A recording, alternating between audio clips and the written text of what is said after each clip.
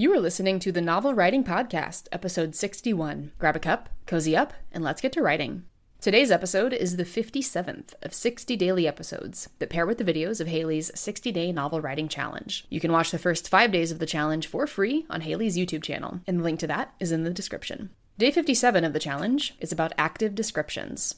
Today's video goes back to being active versus being passive. If you have a choice between active language and passive language, go for active language as often as you can. It makes action scenes much easier to write, and it's easier to read. Remember though, let it be boring first, if you need to just word vomit the description before making it active or not boring. This just goes back to the info dumping days. It's okay to info dump if it helps you move forward and not feel stuck. When you do get to the point of paying closer attention to active versus passive description, bring it up as a point with your alpha or beta readers.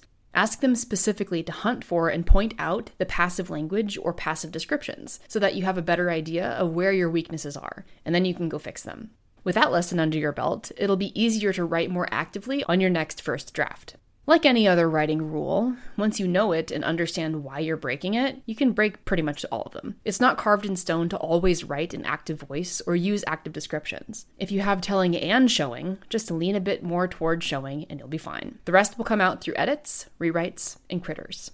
That's it for this companion episode to active descriptions. Thanks for joining me today, and I will see you tomorrow for day 58. The Novel Writing Podcast is a production of Tally Inc. To find out more about our writing resources, including the 60-day novel writing challenge, check out the links in the description.